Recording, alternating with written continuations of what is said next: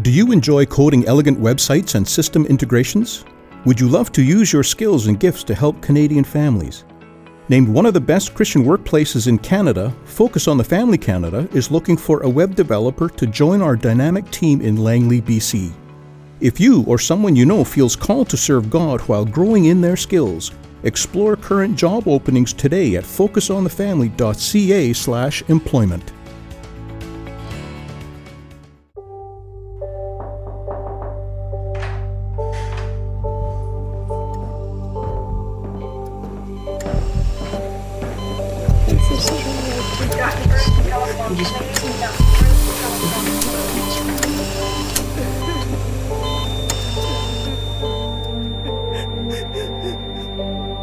Well, imagine you're sitting in a hospital room with your family member and they've been declining for months. They're on life support and you wonder if they'll ever leave ICU. You wonder, what should we do? Are we prolonging the inevitable? This is Focus on the Family with your host, Focus President and author Jim Daly, and I'm John Fuller. John, that's a heart-wrenching situation.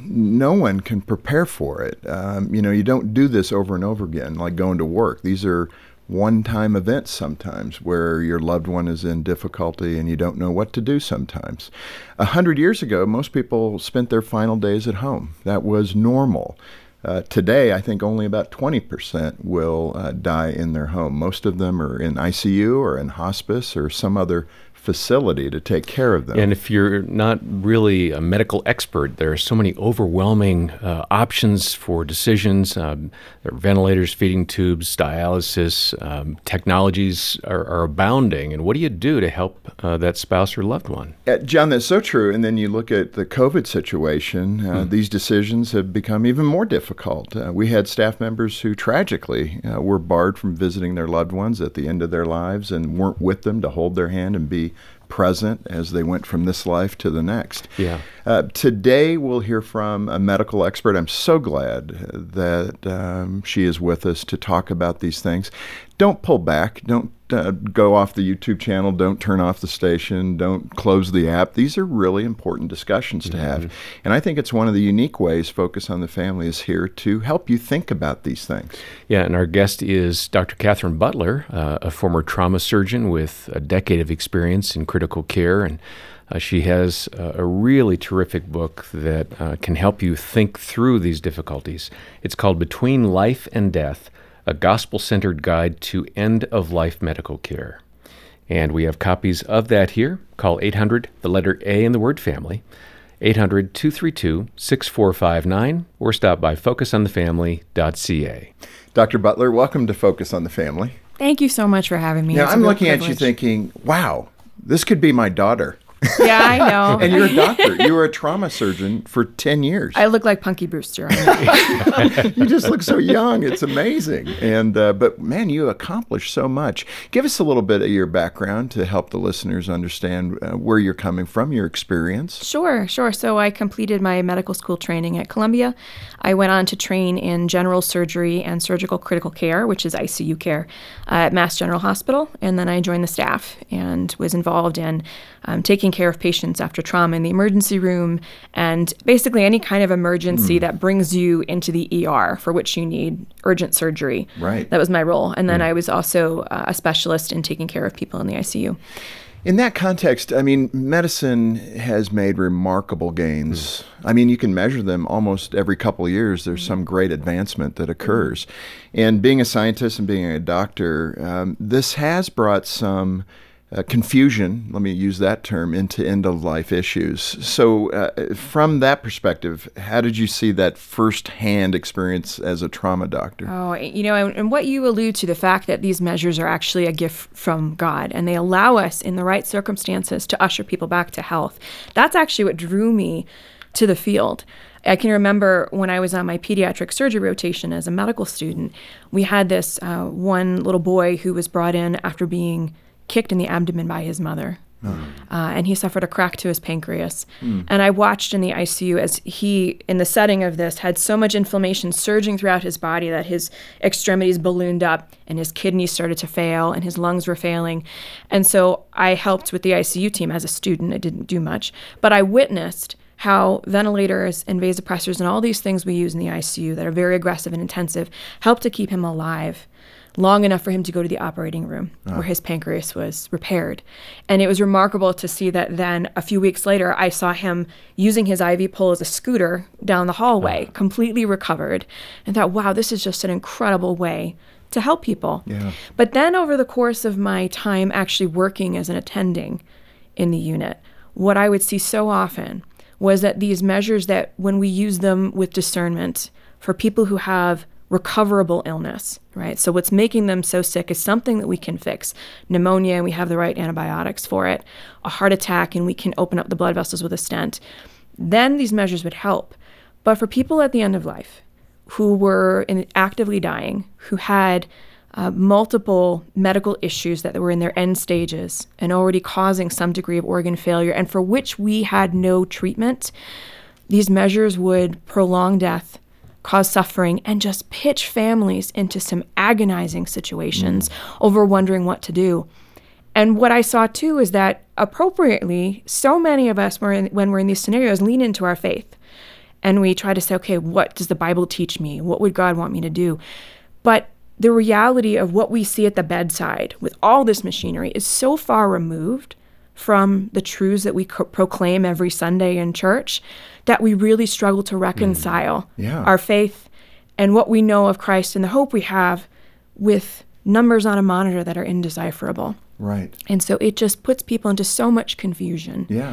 And grief and anguish. Let me ask you about that. I mean, it rolls right to my next question. Many families aren't sure if their loved one is recovering or dwindling at that state, right? We're talking mostly end-of-life scenarios here. And it can confuse people. And sometimes the doctors aren't extremely helpful. They're moving pretty fast. They're looking for directives. They're looking for things that the family or the person lying in the hospital bed had declared beforehand. What have you seen in that regard, that confusion you're talking about? And what about, is this recoverable, or is this helping the person end well? Yeah, the problem is that from the doorway, it's impossible for a layperson to see if someone who's in the ICU on this level of care is recovering and on the verge of coming off everything and going home, or actually is dying. There's no way for them to tell that from the doorway. Because people in this case will both be on a ventilator, they'll be attached to monitors, they'll have lots of IV poles, they might even have a dialysis unit at the foot of the bed running continuously. But to be able to understand whether or not all these things are really going to get someone home, or whether it's just prolonging the inevitable in a pretty awful and cruel way, you need to understand the underlying illness that's causing this in the first place, the trajectory of whether or not people's organ function is getting better or worse, and whether or not we have any measures that can reverse the underlying illness. And I think this is really confusing for people because we don't explain it as doctors. We really do a very poor job of explaining that life support measures are supportive. They're not curative.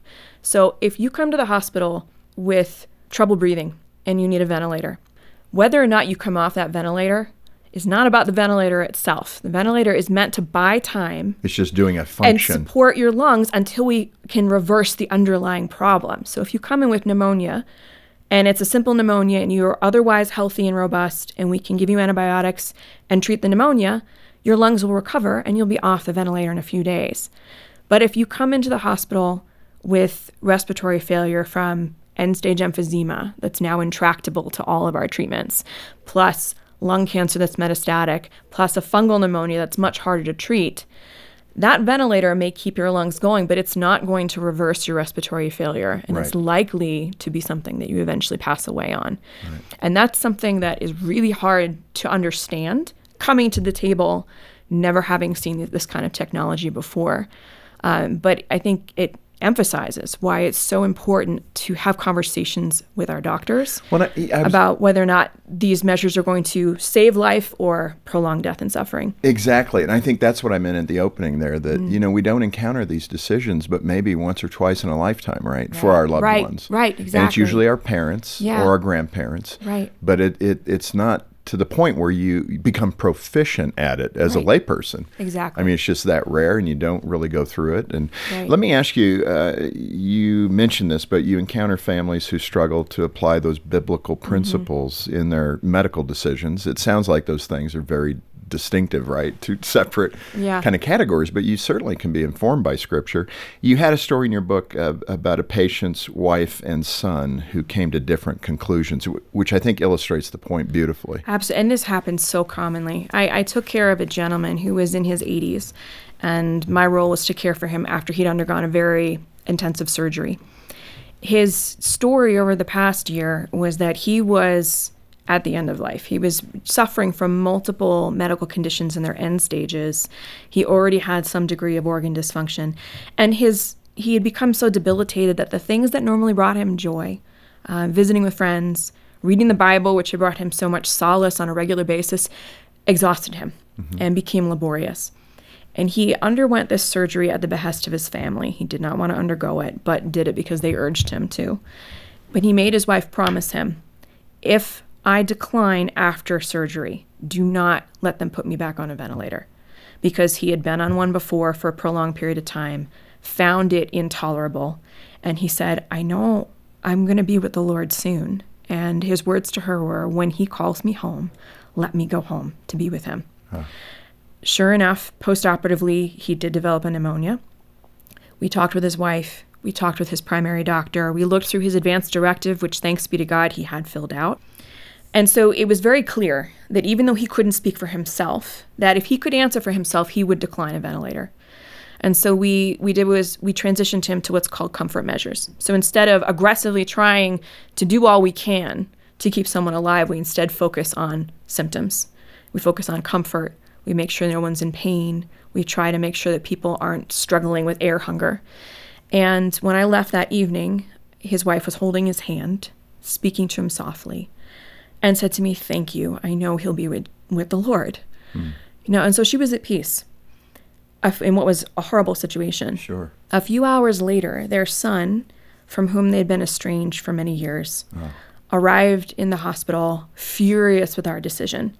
And he stormed into the ICU room and threatened to call the police if we didn't put his dad on a breathing machine.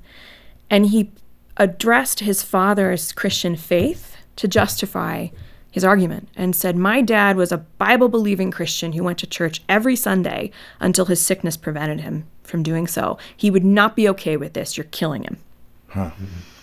And this scenario was so heart-wrenching, but I think it demonstrates what we see so often, is that the landscape is so familiar and the situations are so highly emotionally charged that people will try to draw from their faith to inform their decisions, but you had this situation where the wife was resting in the sovereignty of God, also seeing her husband as an image bearer of God and seeking to honor his wishes, and the son drawing from the sanctity of life. Those are all biblical principles, but they arrived at diametrically opposed conclusions. This Focus on the Family broadcast will continue in just a moment. Focus on the Family Canada wants to inspire teen girls to grow in their faith with a new and improved Brio magazine. By nearly doubling the size of each magazine, teen girls will love the fresh new design, including more articles, interviews, and daily devotions focused on a growing faith in Christ. Inspire teen girls to grow in their faith. Order your subscription today at briomagazine.ca. That's briomagazine.ca. Or call 1-800-A-FAMILY. Do you wake up and think of all the ways the day could go wrong? Does a list of worst-case scenarios play on a loop in your head? Can the littlest thing set off a spiral of what-ifs? Focus on the Family Canada has created a free PDF booklet filled with professional advice, biblical insights, and follow-up resource suggestions to help you better understand and navigate anxiety in your life. Download your free PDF booklet at focusonthefamily.ca/anxietypdf. That's focusonthefamily.ca/anxietypdf. John Avery Whitaker is an incredible guy, but have you ever wondered what makes wit, wit? Find out in the new Young Wit book series from Focus on the Family. In book number 1, 9-year-old John Avery Whitaker moves to a new town, makes new friends, faces a new bully, and solves a 70-year-old mystery. Young Wit and the Trader's Treasure is available at focusonthefamily.ca. That's shop.focusonthefamily.ca. Thanks for listening to Focus on the Family. Let's resume now with the balance of today's programming. Dr. Butler, you offer 4 biblical principles. I think the time is right to kind of get into those so we can unpack them to guide families through difficult decisions. First, the Bible teaches that human life is sacred. You've touched on that. How have you seen people misapply what you're saying there? I think it's important for us to learn from that. Sure. So first, before I dive into the principles, I need to emphasize that they're dynamic. I think a lot of times we stumble in these situations when we cleave to one of them without looking at the whole biblical narrative of that we are fallen in sin, redeemed in Christ. And that we are made for the Lord. I want you to be my doctor. Yes. I like this. Yes. Love to. I'm homeschooling my kids right now, so you might take that Just back. make sure you're in Boston when you need her. There you go. So I think it's important that we not hone in on just one, but we really consider them all together. And the first, as you mentioned, is yes, that mortal life is sacred. We are all made in God's image and have inherent dignity and value. And God gives us life as a gift for us to steward. And, the sanctity of mortal life, which takes us back to Mount Sinai and the 10 Commandments and the mandate to not murder, is what also prompts us to protect the unborn and also prompts us to resist physician-assisted suicide, which is a whole nother topic. Yeah, we'll talk a bit about that later. Sure. And in the case of end-of-life care, what it should prompt us to do is to accept these kinds of aggressive treatments if there is hope of cure. If what is making us sick is something that's recoverable.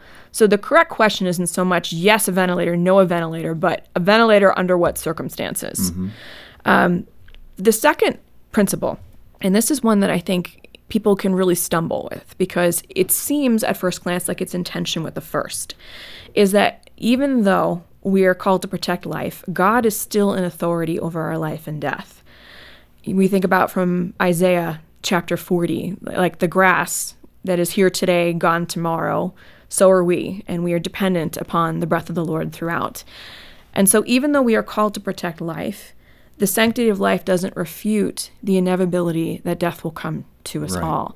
And so as a result, when we are clearly at the end of life, when we're very elderly and infirm with multiple conditions, that drives us away from care that's futile.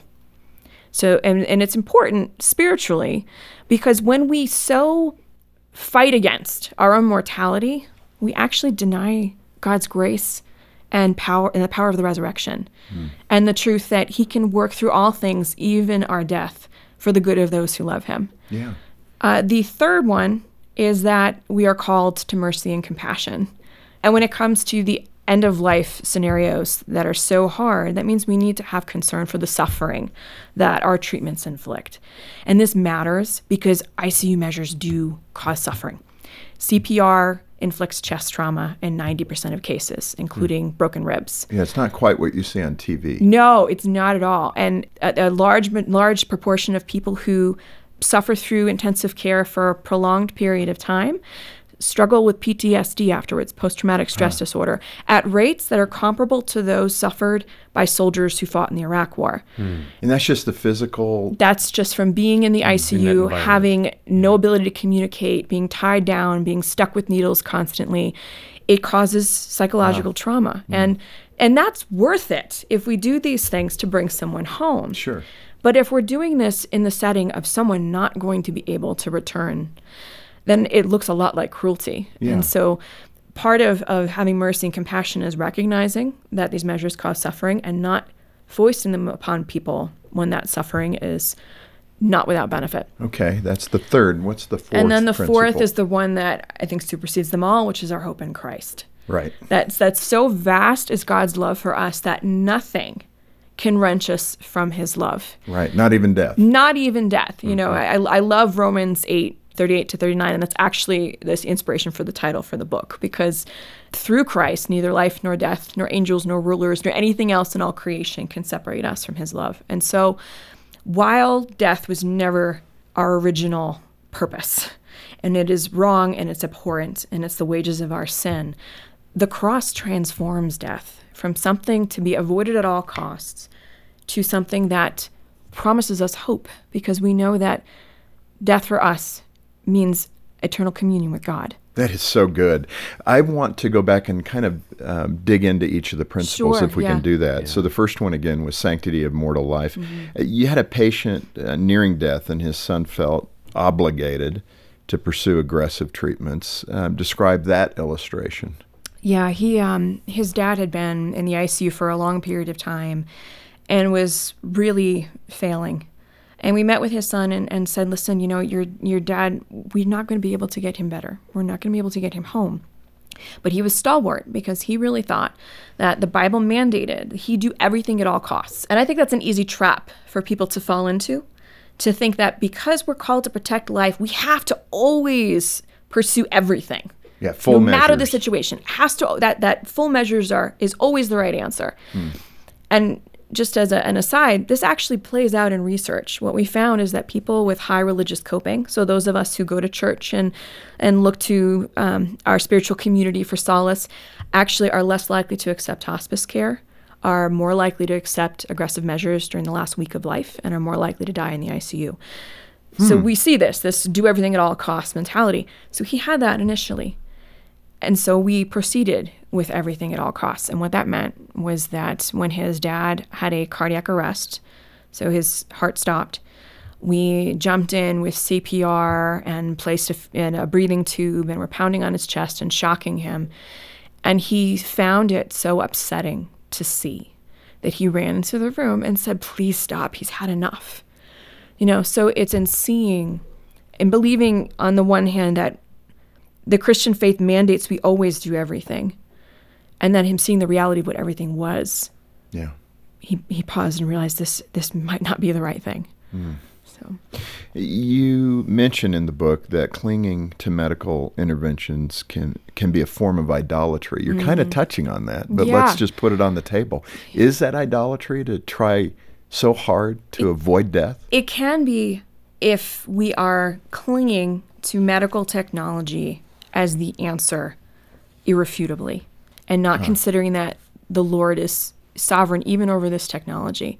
And I say that thinking about people, which is very common, who will say, even against their family's wishes, and say, I know my mom would not want a ventilator right now and would not want all these aggressive things done, but I'm praying for a miracle. Yeah. Which is a very understandable thing, as someone who's following Christ to say, and say, I know God can do all things, so I'm just praying for a miracle. But the thing is, God doesn't need our ventilators. A miracle by definition is something that's beyond our natural means, that he does just out of his mercy. And so we can pray for a miracle, but when we decide that we're going to continue technology that causes suffering against someone's wishes in hoping that he will perform that miracle, that veers towards idolatry, because we're clinging so tightly to this technology instead of resting in And it our does trust in the Lord. this bigger issue, and I think that's principle 2, God's authority over life and death. That bigger principle of how technology can prolong the inevitable. Yeah. And then where do we as Christians begin to say we're relying on technology and Right. not God? I have family members who have been diagnosed with cancer, and they go and they've gone in different directions. One is saying, you know what, I don't want the chemo. It's going to cause me difficulty with end of life. It's not going to be a good quality end of life. That's their decision. So they're going to go into a glide path and die with the cancer, or die from the cancer. And then others that are more aggressive and really going after it. Speak to that. Sometimes the treatments, as you're saying, can be very destructive to your quality of life. And I think there's a book out. It's not a Christian book, called Being Mortal. Yeah. And it speaks to that issue of how you need to assess the cost of that aggressive treatment and what it's going to do to you. Right, absolutely. And what you're honing in on too is that suffering is something that's subjective. And so what may be suffering for one individual is not for another. And so our answers to this will vary. It's just important that we consider them ahead Right, of and time. I don't mean to offend anybody, because those are very personal decisions, Yeah, obviously. exactly. And I think as unique image bearers of God, we are all going to have our own, backstories, and our understandings of what we can tolerate, what's meaningful to us, what really matters. And so our answers are going to vary. And so when we're having these discussions with family members, it's critical to sit down and to think about what matters to me when I look back at my own history and as I consider my own walk with the Lord, what's okay and what's not. Yeah, and the answers are going to differ. Yeah, and it's the reason we wanted to do this broadcast with you, to inform people to be thinking about these things.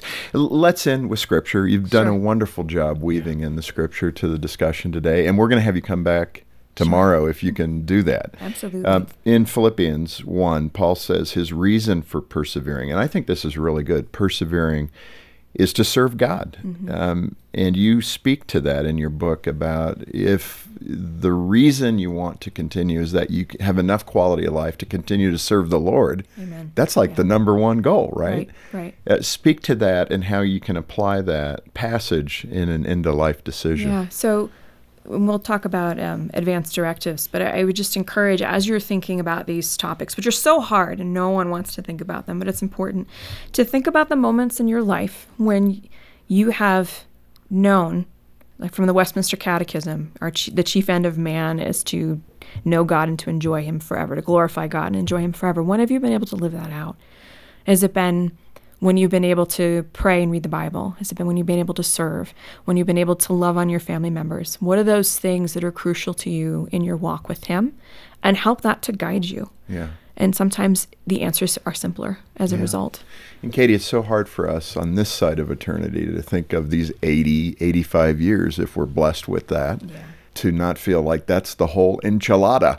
But we're talking about eternity. Right. There is so much that's going to happen after this in the presence of God and being in heaven with him for eternity. It's hard to wrap your mind around that and to not be fearful that this is it. This is all I have. Guess what? This is not all you have as a Christian. And that's what excites me. Thank you for opening this discussion up and having it with us today. And we will have you come back tomorrow. We'll continue to talk about advanced directives and some other things that people need to know about. Yes, this can be a painful topic, but I hope we're conveying the spirit of discussion in this regard to help equip you to have the most information possible to make good decisions.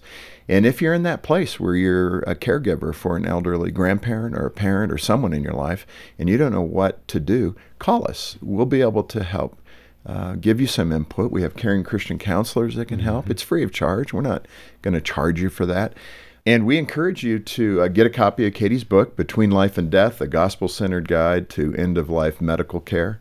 It's a great resource to help you prepare for those major decisions for end-of-life issues. When you order a copy directly from Focus on the Family Canada, all those proceeds go right back into ministry. So I'd encourage you to get your copy from Focus on the Family Canada today.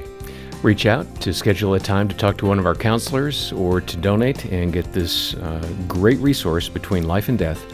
The number is 800-A-FAMILY, or stop by focusonthefamily.ca. Well, on behalf of Jim Daly and the entire team here, thanks for joining us today for Focus on the Family. I'm John Fuller, inviting you back as we once again help you and your family thrive in Christ.